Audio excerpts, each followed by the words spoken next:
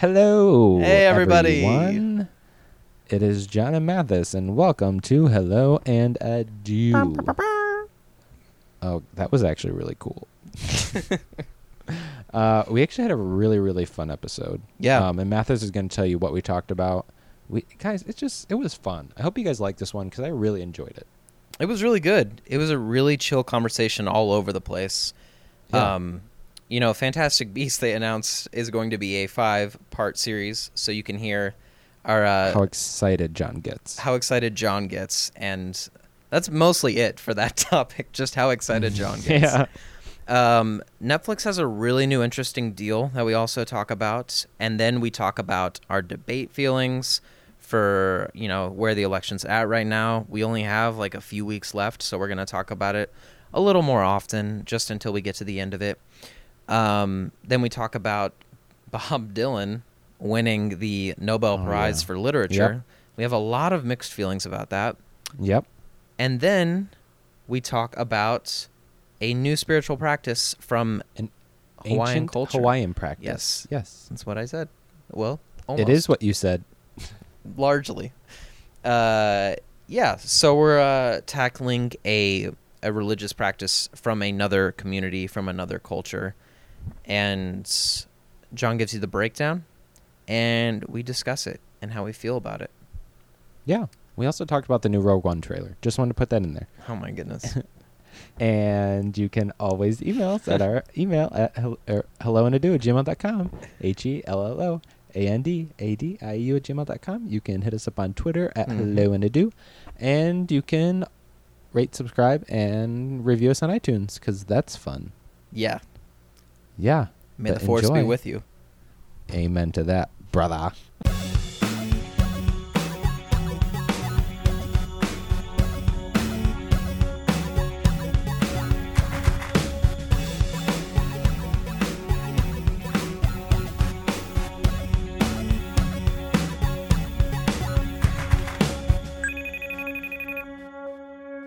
All right. Hi, Mathis. Oh.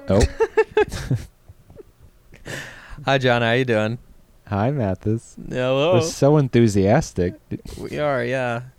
Yeah. It feels like a I lazy know. Sunday, and it's not even a Sunday. I know. It's very cloudy where I am. Very cloudy. It's really hot where I Pretty am. dreary. Oh, well, Yeah. that's nice. It is nice. Yeah, it's I was sweating a little bit, but I'm over it now. It's getting to sweater weather here, and cracked knuckle weather. So, Oh. Hey. I used to struggle with Tis that the a season. lot. Do you? yes. I Only never because I wash realized my that. hands a lot, Yeah. especially that when was I'm why at school. I used to. Because there's so many germs and kids coughing on me, and then so I wash my hands because I have a problem. What are you going to do?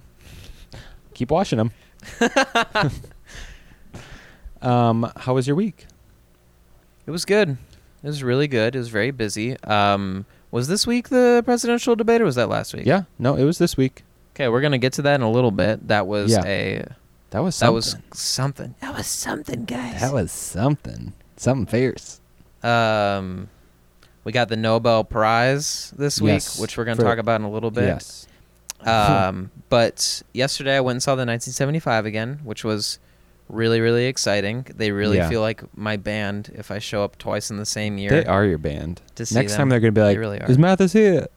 Where you at? And you're just going to be like that guy in the back. Hey, I am here. I am. And they're like, not here? Oh, okay. They literally, I just now remembered this. I thought I blocked it out of my mind, but I didn't. They literally had the worst opening act I've ever seen perform like live in my entire life. I don't know if it was a young person or if it just sounded like a young person. I'm pretty sure it was a boy rapper, and he spoke like a 14-year-old, but he was up on stage doing his what he called rap thing, and it was atrocious. Like, me and my friend who were there, we walked out of the venue and we're like, we'll come back in when he's done. Because Wow. no, he was so bad, John. Like, he was just like shouting lyrics, and he was so profane, and the hype man just tried to make him sound like the coolest person in the world. And I Do you was remember his name? disgusted. No, because he Let's never get him said some it. promo. Oh, He never said it. And we like walked around the outside of the venue. We're like, let's try to find this guy's merch table because I want to know who the heck I need to make fun of later. And I couldn't figure out who he was. And none of his lyrics were like distinguishable whatsoever for me to look him up. so it was pretty much just noise, is what you're saying. Yeah. Yeah. Yikes. Yeah. Yeah. Yeah. Yeah. Yeah. Yeah. It was terrible. That But sounds terrible. what was really cool, and we heard that they were going to do this for the 1975, was they were like, we're completely redesigning the set list, the visuals. So we came in with really high expectations for that. Like, okay, they're going to do a completely different show. And it legitimately was an almost entirely different show. The visuals were all different, like color styles, different effect styles. The song choices were entirely different. Like, they played probably half stuff we already heard and half stuff that we didn't get to hear the first time. So it was really it the cool. same tour as the one you went to before? Yeah, it's the same tour they're on. They I'm trying to remember, but I think they added this date later on in the tour. Okay. But yeah, it was a That's blast. exciting. It was really, really fun. And you love them. I really do. You love them. We're going to do, we were just talking about this before we started the episode, but we're going to do an episode about the music of the year later down the road. And I'm sure that they'll rank really high, but there's been a lot of great albums this year. And yeah, I just like music so much, and I like them so much. You do. You do. Movie news this week. Movie news, yes. I know you're thrilled. Actually, there's nothing thrilling about this week. There's one exciting thing. False. Okay, so the first thing that I want to bring up is Fantastic Beasts is getting 5 movies. Well, 6 5. in total. No, 5 in total. It said 5 sequels. No, it's 5 total. Why would they stop at 5? What a terrible number to stop at. Why? 5? Why not? It's like 3. What's wrong cool, with 5? 4, cool. 6, cool. 5 is weird. Now you're just hating to hate. Yes. No, I'm pumped. I mean, Okay, well, I'm not this is pumped like more exactly, but I want to hear why you're pumped. We can all tell. No, I'm pumped because it's more of the Harry Potter world, and we're getting it. And we're getting it from the source of J.K. Rowling herself. You know, I probably wouldn't be thrilled if it was someone else writing it, but because she's writing it, it's like a legitimate story from the world of Harry Potter beforehand, and it's what all of us Harry Potter fans want. I mean, that's why I'm excited about Fantastic Beasts in general. The fact that you can call it canon because J.K. Rowling is writing it, that's great. I love that. Yeah. But if I were an exec behind the Harry Potter universe, I would just order other movies like Fantastic Beasts set at different time periods in this world with different main characters and just continue to elaborate on what the wizarding world in Rowling's mind actually looks like. But spending 5 movies with the characters in this movie, it doesn't excite me as much. I'm excited to continue to learn about the wizarding world, but I wish that it was going to be like, okay, now we're going to go back to this time period, or we're going to go to this part of the world, and you're going to see what this wizard did. We don't know anything about this one yet. I mean, we don't know what direction it's going to go in, or really, we know who the characters are in the trailer, but we know what the plot is, and it doesn't sound like a 5-movie plot. Well, but we don't know where the plot goes. That's true. But that's just my general impression from it. I was like, okay, that's cool.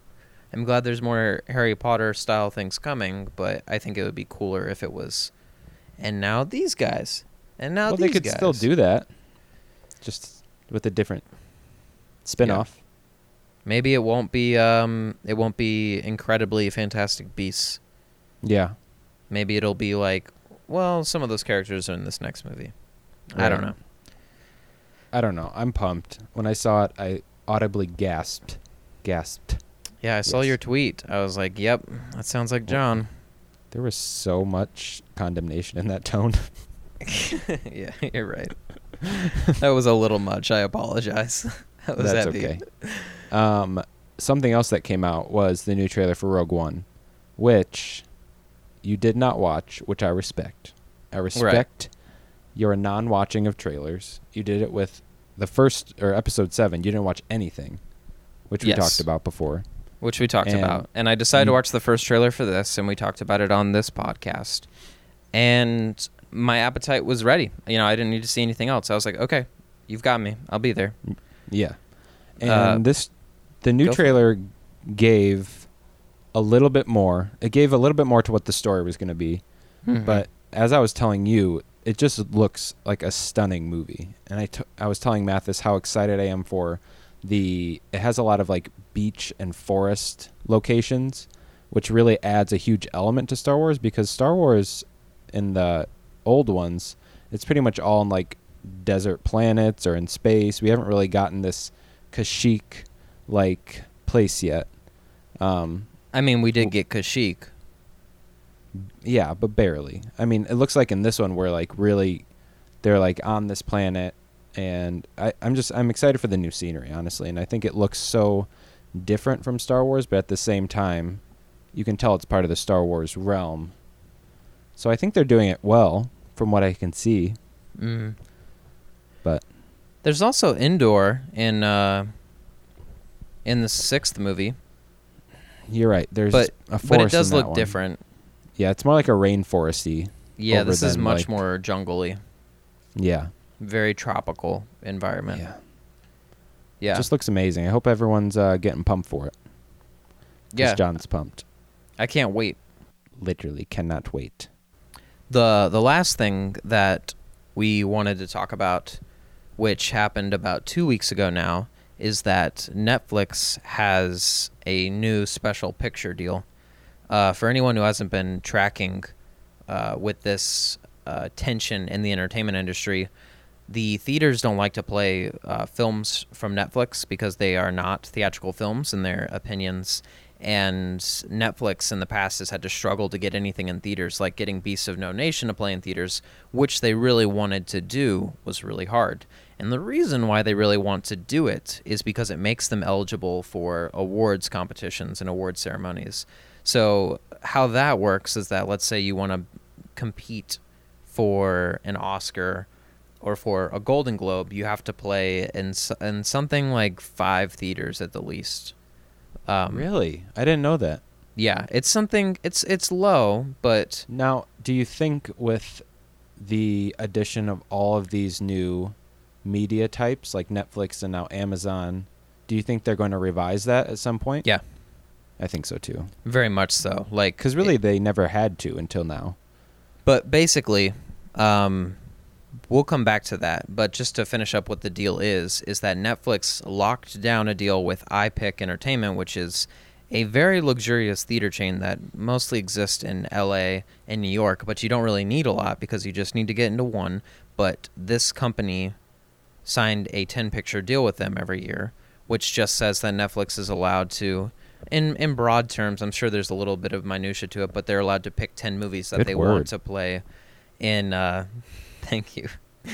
They're allowed to pick 10 movies that they want to play in theaters every year, and it's a blanket deal, so they don't have to negotiate terms for each of these movies.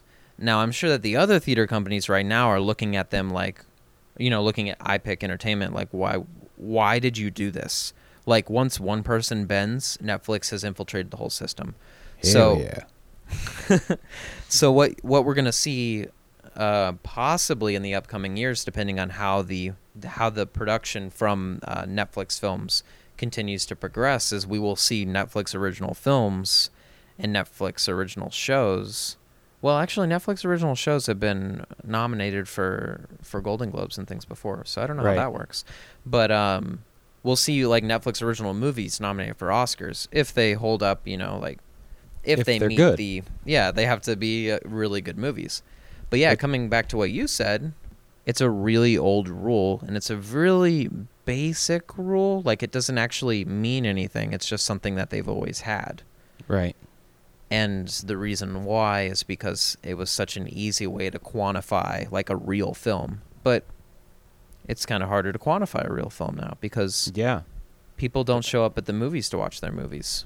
This is just such a sign of our progressing society when it comes to film and TV, and it's just continuing from like where Netflix started, because Netflix was really the first to do what it does in regards to the original content, apart from TV.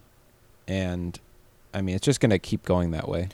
Yeah, and pretty soon TV's going to be, cable is going to be irrelevant, like where you have like a cable company that gives you a certain amount of channels. And a lot of people are already away from that, and they just have like Hulu, they have Amazon, Netflix, and they just do that. Well, it's amazing how expensive it is. Cable, yeah. Yeah, I know. It's so much money. Even the basic level of like it's like what, the minimal $60 channel a month or something? It's way too expensive. So that's what cable companies need to do if they want to stick around. Otherwise, it's going to be like Blockbuster, where it's like, bye, Felice. I mean, everything gets cycled out of the system eventually. Yeah. Like this huge job loss that's been going through America with over the past 2 decades. There's a lot of people talking about like, when are we going to get the jobs back? And one of Trump's big things is like, we're going to get the jobs back. And it's like, that's just not how like technology works. That's not how an economy works. Tons of jobs get cycled out as like the world progresses. It just happens. And new jobs get cycled in. Exactly. That's why this is going to get political. But like when it comes to like gas, like it's like we're afraid to get away from the oil industry for our cars because they're afraid that once we get into like solar and electric when it comes to cars, all the people in the gas industry are going to lose their jobs. But what we're not talking about is that how many jobs we're going to gain from the solar and electric coming in. And one day that's going to get through our heads that like we're not going to be losing jobs. We're just recreating them into something different. We're evolving. I think right now the problem is that it actually does not save any fossil fuels to like when you cycle in the creation and upkeep of solar and electrical energy, it uses like slightly more fossil fuel than actually running gas cars. So people need to like get over in that field right now and say like, okay, if we want to do this, then we need to figure out how to like actually save fossil fuel, Right. And it's not happening right now. Maybe like it is happening, but we're not hearing about it because there's not being any progress made. No. But you're totally right. For a different time. Oh. I agree I agree in the philosophy of it. Like, yeah. And it's scary. It is scary because whenever there's a massive amount of job loss due to like a company or a type of company changing, it is scary for those families. I mean, it's easy for us to say because we're not in those companies, but it's like you kind of almost have to look at the broader scheme of things when it comes to that. I mean, life's just unstable that way. It sure is. As we all shake in the corner. Yeah. Shaking in our boots. We're all doing it. Exactly. Well, speaking of politics, should we move on to the debate real quick? Yeah, sure. Let's talk about it.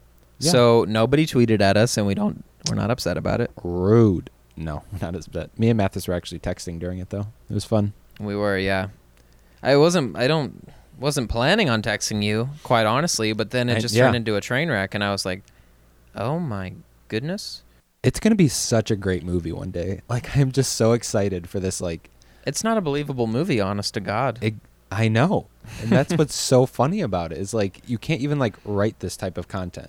I would like to hear from your perspective as a more conservative in this election, what you are now thinking of Trump going into because the election's in a few weeks now, and not saying who you're voting for, but I'm just saying, like, as a conservative looking at the Republican nominee, how are you seeing that moving forward? Well, we talked about this a little bit on the last episode. I've been pretty upset since Trump was picked as the Republican nominee that it was him.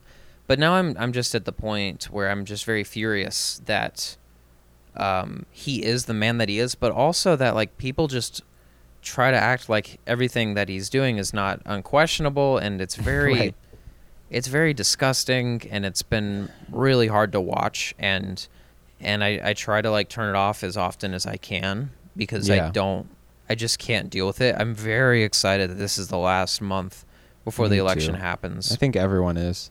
Yeah, I'm very nervous about what's going to happen when Hillary wins, because everything is just very violent, unstable, as we were talking aggressive. About shaking in the corner. Exactly. Yeah, and I think that all these all of these really extreme Trump supporters are not going to react well to this win. And I just hope that this doesn't mean that we have more riots coming and more danger coming and crime against ourselves, like civil war coming. That would just make me so, like, I'm already really heartbroken. I noticed that the flag in LA was at half mast yesterday. We just had a few more police officers killed in LA. Right. And like, I just can't, I don't know how to keep moving like throughout this whole political atmosphere, because it's breaking my heart, and it's just really hard to keep going, and it's either going to numb me or it's just going to kill me. Right. It's hard to have a positive outlook about our current political status, and it's just such a cluster.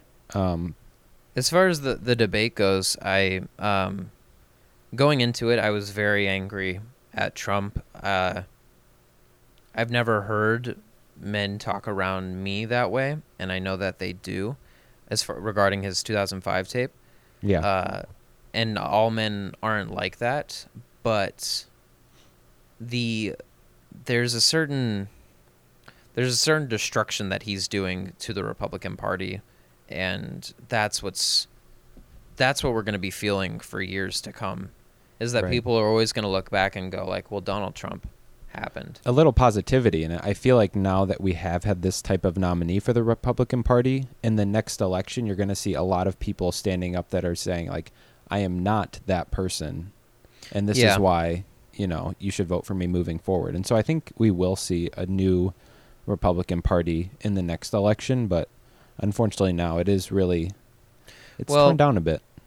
So speaking of which, there are murmurs of these people who are diehard Trump supporters starting their own party after the election happens.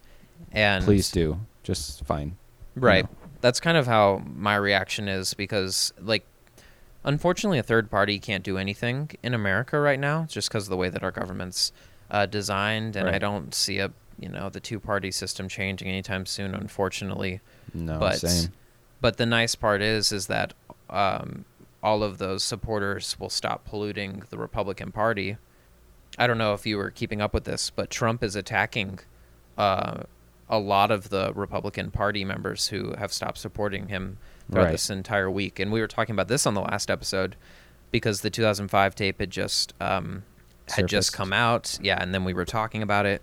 And we wanted to see, like, what does this mean for his candidacy? And it has been massively ruptured. It has, like, it has really been hurt. There is a long list of senators and congressmen who are Republicans who are endorsing Trump who withdrew endorsements. Like Paul Ryan did, I think. Right? He didn't withdraw his endorsement. He said that he's very upset. Disappointed. Yeah. And he stands behind him because he's their nominee and he respects that rule, but he said that he would not do anything to call people to vote for him. And because of that, Donald Trump has tweeted heavily and at his rallies has smashed heavily against Paul Ryan. Like, furiously, like, Paul Ryan is the problem if I don't win. And it's... Oh, my goodness. It makes me want to hit him so hard because Paul Ryan is first of all, Paul Ryan is respecting the rules of, like, you are our nominee and I will endorse you because I have to, because this is where we're at. Not to say that he has to, but there is, like, this unwritten rule where it's kind of like if you're the Speaker of the House and you're the Republican, you kind of have to. And he's railing against him so hard, and he didn't even say that he would stop endorsing him. And Donald Trump is creating this, like... point of view where if he loses, all of his supporters are listening to what he's saying and they're going to be like, wow, our party is the problem. Like, that's why we lost, because our party was a bunch of like pricks who couldn't support the man who could get the job done. And that's not the case at all. Like, that's not fair against the party, because Trump has put them in a place where they have had to like bite their cheeks and like hold their tongues and try to like just get to the end of this election, and it was impossible with him because he was such a terrible candidate. And a lot of people did support him at the beginning, like those people you're talking about. And the problem is he just kept going, and if he just would have stopped, he would have Exactly. had more supporters. And so it's really on him. And I hope people see that it's not about the people that are leaving the party. It's about the things that he's saying and doing. And I think that really showed in the debate, because I didn't realize it was, I don't know if the second debate is always the community debate where the Town people hall. are asking questions. But I was so excited for that. Yeah, I mean that was a really good atmosphere.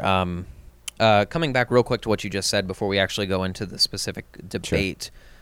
After that tape did surface, there were many Republican politicians, active politicians, who said that he needed to withdraw as their candidate.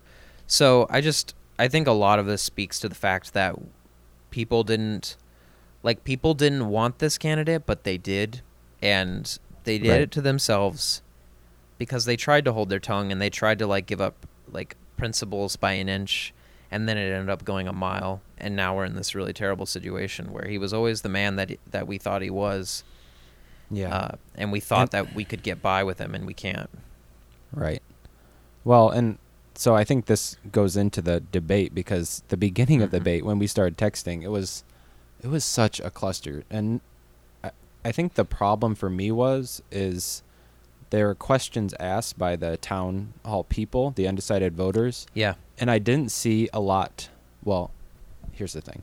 I didn't see them really answering their questions very well. And one thing I definitely noticed was that, like, Hillary would, like, stand and look at the person that had asked the question. And if you looked at Trump when he answered the question, he was looking at the moderators, or he was looking at the audience. He wasn't directing that individual attention to that individual person.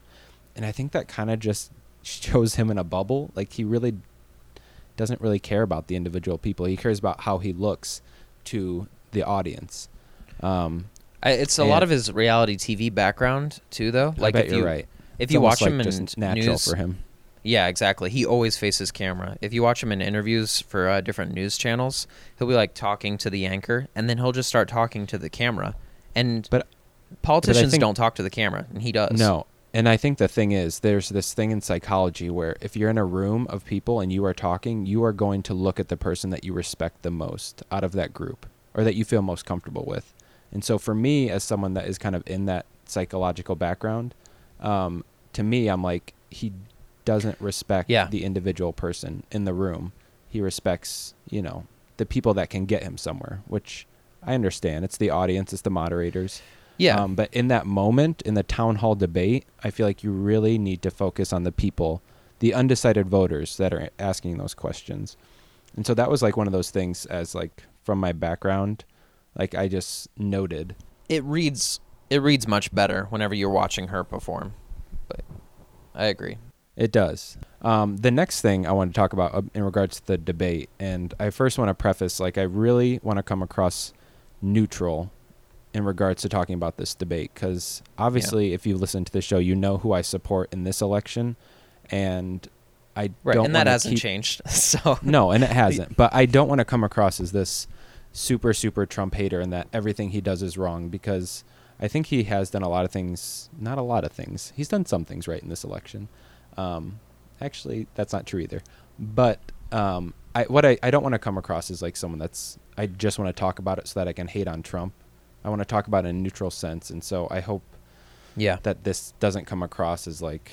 Well, before you get going, let me say one thing that I think that Trump did right, and I don't know if everyone else is going to consider this something that he did right. Okay. But he got so far as a non-politician, and I think that he really opened the door for people who are not politicians to possibly be our president. Someone like Carly Fiorina, who is a totally legitimate candidate, and I honestly wish that she would have been the candidate, either her or Rubio. Mm-hmm. And I think that because this happened, there might be a possibility that people who have never... Yeah, I agree. It does open it up for more people. But do you think that it's okay for an outsider to come in and run the country? That's what I was going to say. I don't know if everybody agrees with this, because some people think that that's not okay. I think I really like the concept of it, but I also think that what Trump has shown, and what I think anyone who wasn't a politician coming in would show, is that they don't quite understand every aspect of what it would take to run a country in regards to policies and talking with foreign leaders. And I think that is so important, and I think that is something that comes with political experience. Yeah. And so that's my only quarrel. It's the only That's not the problem right with word. it. Yeah. Yeah, but I would love to see an outsider, run the country, but I think they would have to really learn up on it before going into it, because that's what has shown, I think, has been the downfall of Trump coming in as a non-politician, is the fact that he really just doesn't have a handle on what it would take. Yeah. Yeah. But anyways, let's get into what you thought. Sure. So pretty much one of the only other things I really wanted to talk about this debate is the fact of Trump talking over Hillary. Yeah. Which is, I feel like, is okay every once in a while, because in debates you're going to get heated and you're going to want to say that's not true if someone's saying bad things about you that aren't true. And I get that. But there were so many times, especially towards the beginning when I was texting you, where like she would just be talking and giving her answer to a question, and he would just talk and talk over her. And I was like, dude, like, come on, like, she's respecting you. Like, you need to give her that respect as well. Yeah. And it was so frustrating just to watch. And I know I'm not alone. I mean, I was on Twitter looking at everyone's like things on the debate, and everyone was like, dude, like, you need to take a chill pill. Like, yeah, we need equal respect here. That's what we need in these debates. And you need to let her talk, and then you can have your time. Well, I thought the moderators actually did a pretty good job throughout the debate of like trying to keep them in question. Both of the candidates, like, your time is up, you need to stop talking, or like, that's not what we asked you, you need to answer this question. Yeah. And I especially respected it from Anderson Cooper. But what I would say is that if Trump didn't do that, he didn't stand a chance, because the only thing that he could do was try to shut her down as quick as possible. And it infuriated me. I'm not saying that I'm glad he did it, because I was coming into that debate with so much, like, I mean, borderline hatred, definitely rage. There was a lot of rage in my heart going into that debate. And every time that he would like start talking, I was like, you need to shut your mouth. You need to shut your mouth and let her finish, because it's not your time to talk. And I don't care what she's saying about you. You need to shut your mouth. But I also think that he would not have performed to that degree if he had just obeyed by the rules. And I say perform to that degree because a lot of Democrats and a lot of Republicans who don't support him, and obviously those who do, said that Trump won the debate. And it's because they didn't judge it. I see your face. They didn't judge it based on like, don't give it away. They didn't judge it based on like who actually was the most presidential. They judged it off the place that both of those candidates were coming into the race with. So Trump was coming in with like a dead campaign, and he actually came out of it as unscathed as he possibly could, like the lowest amount of scathing that he possibly could. And then people were like, wow, his campaign could have totally ended tonight, and he's still somehow standing because of some I know. I don't know if that's a good miracle. way to gauge a debate, though, because you want to gauge a presidential debate on... Maybe not, but these were the commentators, and you and me are just, John and Mathis, and these were the people on MSNBC, some people on CNN, some people on Fox. They were like, well, he actually won. I highly disagree. I do too. But I was also just looking at it like, okay, if we just disconnect from everything that's happened in the past week, like, Hillary's actually giving some quality answers here. I don't agree with half the things she's saying, but she's actually explaining what she's going to do. I know. So she's giving a better performance. That's really the performance. problem I have with the whole situation. Yeah. Is that there is no policies coming from him. It's mainly like, that was not so her. annoying. It was, because that's honestly like what I was watching it for. I was like, okay, this is your chance. Like, these are like undecided voters telling, like, really, like, you can convince them to vote for you if you just tell them what you're going to do. And there just wasn't that element, and I really did want that for him. I did too. As much as I was angry at him, I was like, explain a damn policy, please. I know, girl. But come on. I mean, even if I don't think that he has any policies, because he hasn't really shown that he has any policies in this entire political race, but even if he did have policies, he was so inside of his own head in that debate that he could not have sputtered them out. He just kept saying the same things over and over again. Like, there's nothing bad that's going to happen to our country if I'm here. We have to kill ISIS. Hillary created ISIS. I'm going to kill ISIS. We have to kill ISIS. Like, Oh my God! Like, Did you see that video of that someone put together of them singing a duet of I've had the time of my life? yeah, Those, I don't know why. That was just the funniest thing. it was amazing. It was the best really thing about the was. entire debate. Oh You my know what the goodness. best thing about the entire debate was, actually? Tell me. Ken Bones. Yeah. Ken Yeah, Bone. That's I know. that guy. He's pretty viral, this guy. He is. And I think everybody was seeing him before he even stepped up. Like, everybody was Yeah. seeing him in the footage. And that like, guy that was like who's that sleeping guy? in the background. Oh, I didn't see see those? that guy. I saw so many like screenshots of like they would do like the overall picture and then it'd zoom in on the guy in the back and his head's just down. Like I don't know if he was praying or like contemplating, but his head was down. He was gone. Have you watched any of the interviews with Ken Bone or looked at his No, Reddit I AMA honestly- or his Twitter? No, I saw that all that was happening, but honestly, like, John, I'm he's not- so I'm not- funny is he? because he's so quirky. Like, I know he does look He looks just like a character in like he does. an animated movie. He looks I like a don't know. Pixar character. He really He does. does, yeah. He was in a CNN interview after the debate, and the anchor was asking him, "How did you decide on your outfit, Ken?" And he was like, "Well, let me tell you. I had this real fancy suit that my mother would have loved to see me wearing today, but I seem to have gained 30 pounds since the last time I Oh, wore the my suit. goodness. So I got into my car, and I ripped the entire pants open. So you're looking at plan B." And he's just got this, like, He's quick. this completely pleasant, nonchalant look on his face. Yeah. He's like, "So the red sweater, this is where we went with it. This is the second idea." It was that I had." vibrant. We needed that red color in the sea of grays and dark blues. Yeah, exactly. The And then debate Ken starts Bone. and everyone goes, "Who's that guy?" That guy Who really is he? stuck out quick. I really, really enjoyed the last question from That's the right. Talent Hall people.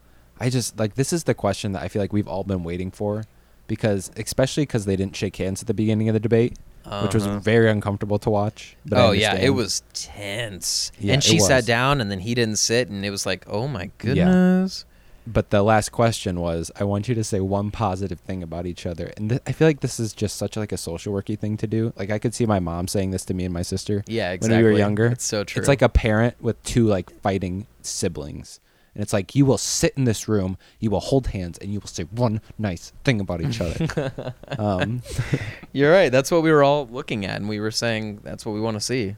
Yeah, and I mean, Trump did a better answer than her, though. Not only- I do agree. Yeah, and And even all I the don't know if commentators that's- were saying that. They were like, "Well, she did not do well."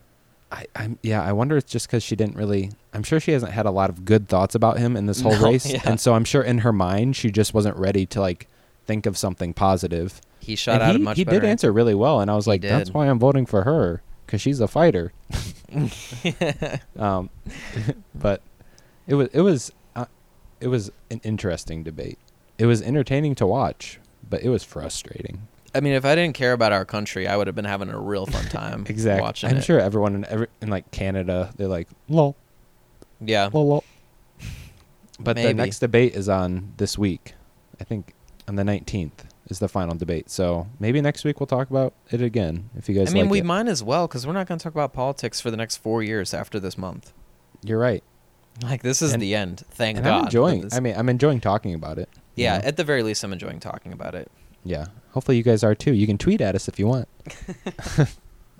But moving on, last week we talked about the Nobel Peace Prize. Oh, here we go, And guys. since then, the Nobel Prize in Literature came out. And this is one I'm actually very excited about because I do love literature. And so I was I just remember exci- last week you were like, "Ooh, the literature Yeah. one's coming out." And so I was excited to see like what came out of it. And so they announced it. And do you want to say it or do you want me to? Go for it, John. So they gave the Nobel Prize in Literature 2016 to Bob Dylan, now in quotes, for having created new poetic expressions within the great American song tradition. Yes. And I tried so hard to look in to see like why they actually gave it to him because I get the sentence, Yeah. but I thought they would have like an elaborate article about it, and there's nothing. No, and that was the same with all of the winners. Whenever we were like No, talking about there was like a them. whole physics, like the chemistry ones. They had their articles there. But I read everything on like Time Magazine, the New York Times. Like I could not find a lot on you saw things on the Nobel site for On the them? website, they like had a link to like their Ugh. stuff, but in this one, there's no link. It's just for having created new expressions. But I will- watched the ahead. announcement video Mhm. because I thought maybe they'd talk about it there. And this is what the lady, actually, the announcement was in like Swedish or something. So that I don't know what they said. But there's an interview with the lady who announced it after in English. And she said that they gave it to him because he embodies tradition, that he reinvented himself with the times in his music. And that's about it. But Are you now, kidding me? Yes, I mean pretty much. That's And then not they asked even her- why he won. That's not even the title of why he won. Like the phrase of why he won. Sorry, keep going. Well, that's what they said. And so I don't People know if you know want how to I go feel first. about it now. Yeah, right. But I tried to think like, yes, he did write these songs, these poetic Mhm. songs, but when does it classify as literature? Because to me, Yeah. yes, you are writing, but you are writing a song, and song to me is not literature. I guess you could. Is they could is be poetry? considered. Yes, but I feel like he didn't write this as a group of poems. He wrote it as songs. You know, I feel like there is a difference. Unless he published these songs as like in a short story book, then I would understand. But in my mind, I'm really struggling with this idea of giving him a Nobel Prize in Yeah. writing literature when he's written songs. And I think there's definitely an argument there's an argument as to why he won it. There But I'm is, not- yeah. I feel like I'm not seeing it when there's so many other actual writers of poetry, writers of literature who could have won it, and they gave it to him. I guess that's where I'm having trouble seeing. I don't mind that he gets Yeah. an award for writing, but the Nobel Prize for literature is where I'm struggling. If it were a Nobel Prize for the arts, There you go. I That would still be understand. but I would be much more willing, like the same as Yes. you. I'd be more like, yeah, that makes sense. But I mean, it depends on what do you quantify as literature. What do you quantify as poetry? Because it's a song poetry. What if Kanye wins one day? You know, because his stuff is very I'd be like, whoop, poetic. whoop.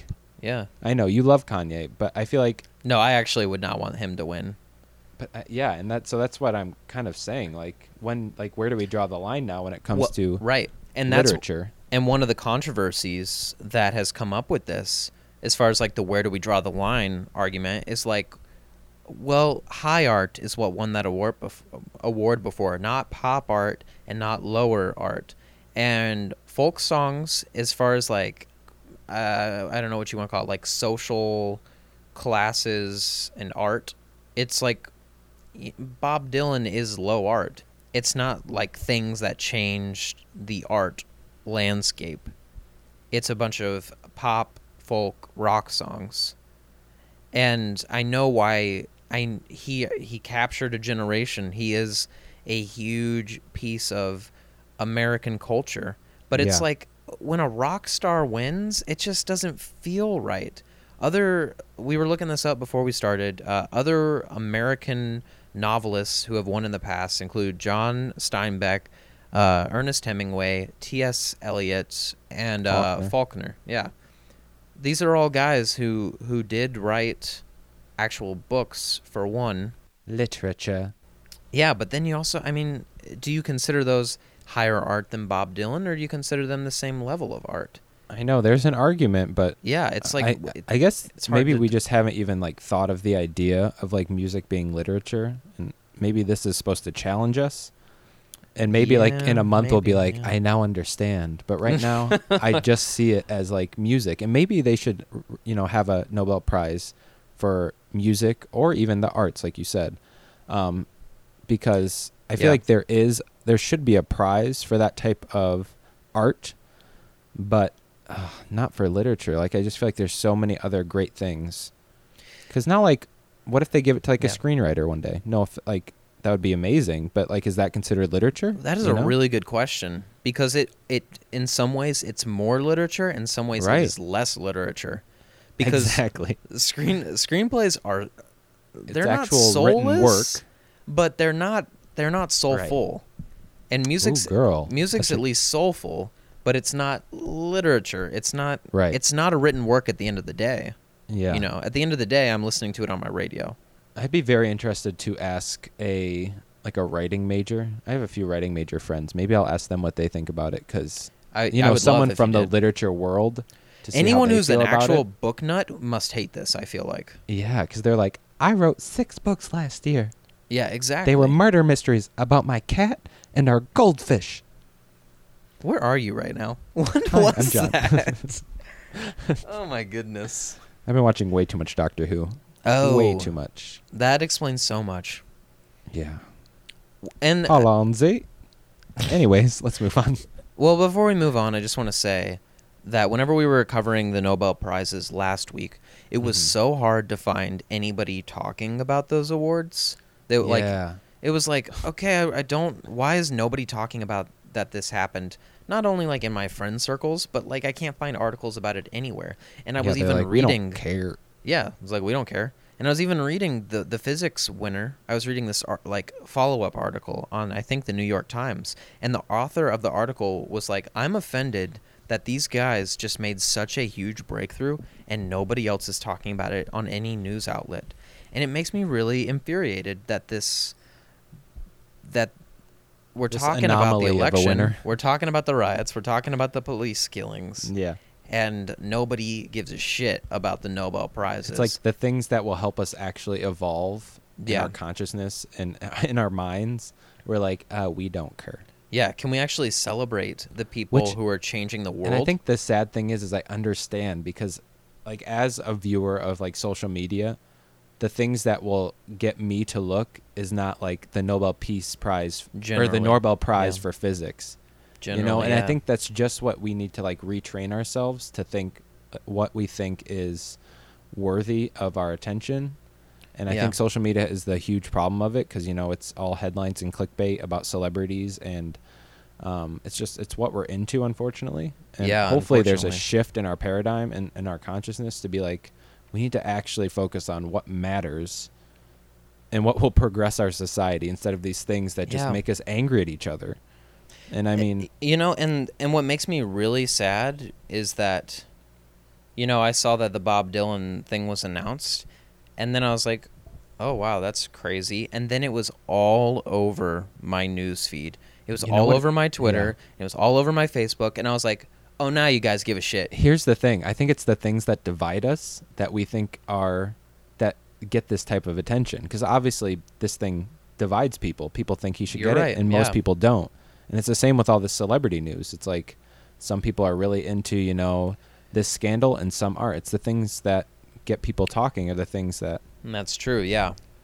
and Yeah, because even with a physics won't scandal, divide many people. Except for Exactly. like 3 people that are like, yeah, they're That like, is George not- should have won for his creation, Right. And everyone else is like, I don't know they anyone just hold up else their in like this field. diorama from 2nd grade. Yeah. This is a dinosaur. Yeah, you're right. Because even with scandals, it's like everyone wants to cash in on their opinion. It Right. doesn't matter that this celebrity did that to that celebrity. It doesn't matter that this celebrity is in a feud with And this no one has an celebrity. opinion about chemistry, because guess what? No one understands it except for except for chemistry majors. I mean, that just makes me think that Bob Dylan, even more so, is grouped with this lowest Yes. Yes, common that's a great denominator point. of culture. It's like, okay, if we're all Mhm. talking about it, it's almost like, well, if you're going to go by no one's talking about the Nobel Prizes and we're talking about Bob Dylan, like the fact that we're talking about it means that he shouldn't have won. Preach it. Does that make sense? It makes so much sense to me. Like that connected with me on a spiritual level. Oh gosh, I know. needless to say, probably, but I'm not totally against the Bob Dylan one, but I'm probably like 70-30. Yeah, and maybe we have to just let it marinate for a second. Yeah, you're right. And Maybe we'll have that epiphany in a month that you were talking about. Right. Well, guys, we will keep you updated on our epiphanies. But until then, But until then, moving on. Yeah. yeah. So do you want me to go into this? Yeah, Okay. go for it. So one thing that I wanted to do, and I kind of brought to Mathis last week, is I really want to start looking at spiritual practices from different societies and cultures, because since we do talk about the Christian society and culture so much, because that's where we're from, for me, I find it like almost a little bit stale now to keep talking about just that culture. And so I really wanted to look into other spiritual practices and see how they deal with things like this next one, forgiveness. And so this is it's an ancient Hawaiian practice. And once I try to say the word, you're going to be like, oh yeah, that's definitely a Hawaiian word. And just how it's spelled. So it's called Ho'oponopono. And it's spelled Ho apostrophe Oponopono. Ho'oponopono, probably something like that. Actually, that actually sounded real good. So that's the only time I'm actually going to say that word, because otherwise we'll just say the I'm practice. I'm going to flubber it up. Yeah. Flubber. So what it is, Flubber, that great movie. Great movie. So what it is it's this practice of forgiveness, but it is described as a practice of, and not just extended family members, but this is the main example they give. It's a mental cleansing, family conferences in which relationships were set right through prayer, discussion, confession, repentance, and mutual restitution and forgiveness. Good word. I didn't make that up. I am reading. No, you didn't. But this is what it is. It's in the same essence, or I should say the same grouping, or like how I vision it is like an intervention, but less, which we'll talk about after, because I do want to talk about that aspect. But the process of this Ho'oponopono begins with prayer. Did I do it, guys? Any Hawaiian listeners out there? Perfect. So it begins with prayer, and then a statement of the problem is made, and the transgression is discussed among the family members. The family members are then expected to work through those problems and cooperate. It says that there may be one or more periods of silence for reflection on the entanglement of emotions and injuries. And then everyone gets a chance to acknowledge their feelings on the subject. And then when the confession happens, there's repentance, and then forgiveness takes place. And then there's this release and letting go of that problem in that family circle. And they said that at the end, they have this feast and this ceremonial dinner where they eat together. And it's just this symbolic, imagery of release. Where they let go of what the transgression was and they move on. And the reason why I like this... I love it. I like just the imagery of it. Yeah. And I think that this would be such especially in our USA. I feel like, we don't talk about our problems in our families. And I think that what this does is it gives you the space to talk about those things, a safe place. Yeah. Where... there's a group of people and you talk about the things you have wronged each other on. But in the end, you come together and you say, I forgive you, and you just let it go. And I just feel like that's so healing. And obviously, there's probably people who are pessimistic about it, which there's a part of me as well that is pessimistic about it, where like people won't actually let go of it, where, it'll be in that moment, you'll be like, yes, I forgive you, but then you'll still like hang on a little. But I feel like if you actually go through this ceremony and do it with the right intentions, I really think it would be like this huge just burden of release. And I just love the aspect of having like a family dinner afterwards, where you just like have a communal meal and just laugh and tell stories. And it just seems like such an amazing thing. And unfortunately we just don't have that level of forgiveness in our society, and we like to hold on to things. But yeah.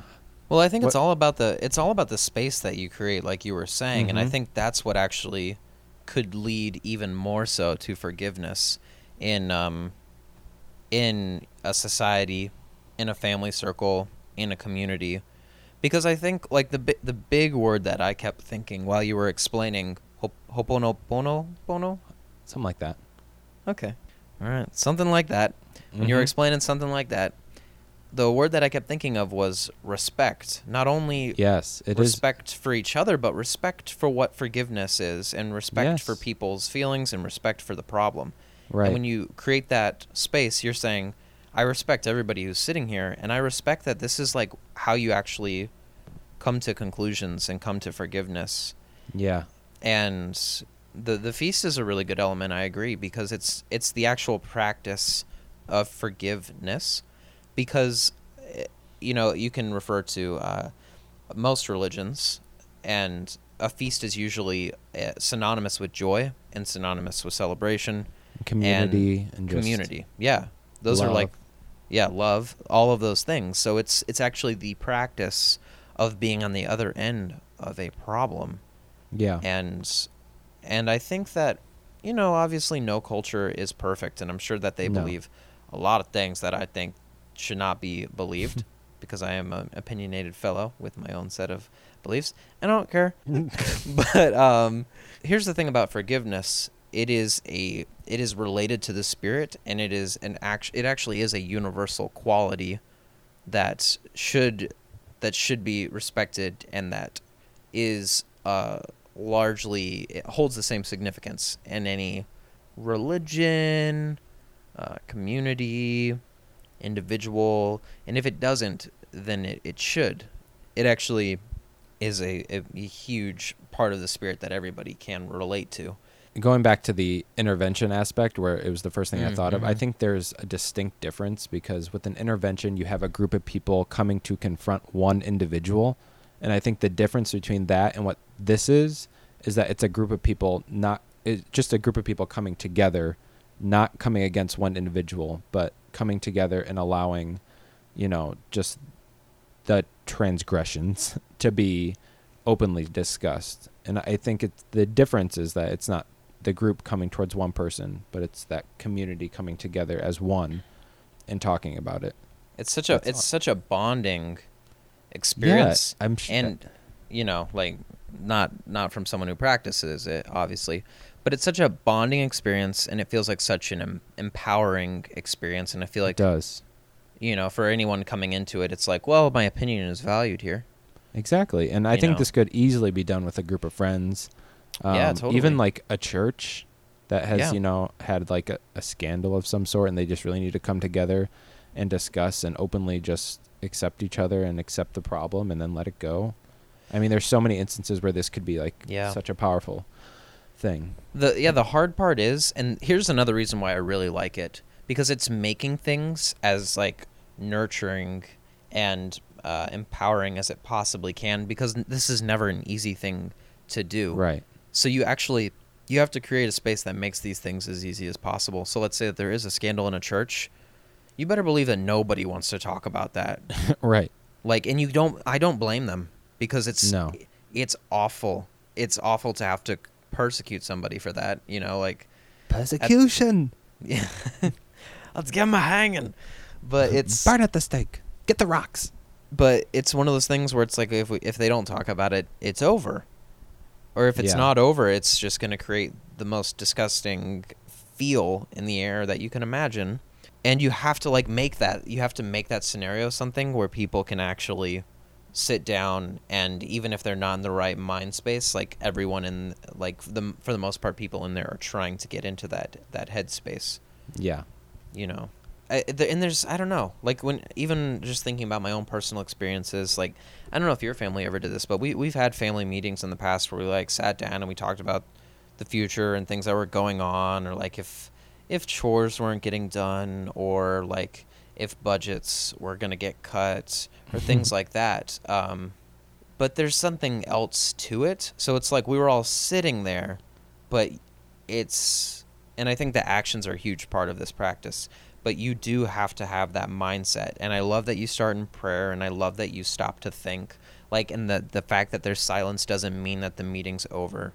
So there's there's a lot of steps there that say you're basically being forced into respecting the situation in a loving way, Mm-hmm. Yeah, I think respect was the big thing that I think is necessary for this to actually go well. Yeah. Yeah. But I just wanted to talk about it. I thought it was a neat little thingy-mabobby. It is, yeah. It definitely is. I like it a lot. Yeah. Let's wrap it up. Yeah. So, thank you for joining us for this episode of Hello and Ado. Cha. Cha. You can email us about our episodes, or you can email us about future episodes for things that you would like us to discuss. Our email address would be helloandadieu@gmail.com. That's HELLOANDADIEU@gmail.com. I spelled it right this episode. You did. Thank Yes. goodness. And you can also tweet at us. Tweet us about the election, which is almost over. Tweet us about any spiritual practices that you might want us to discuss. Yeah, that's a good one. In the future. If you're excited about Star Wars, I mean, literally anything that literally floats your boat, like, tweet us about it. And our Twitter handle is @HelloAndToDo. You can rate, subscribe, review us on iTunes. That'll help other people start listening to the podcast and enjoying whatever it is that we talk about. Exactly. Thank you for stopping by. Thanks, guys. I bid you an adieu. Adieu. To you and you and you. You. No, you. Okay, bye. Bye.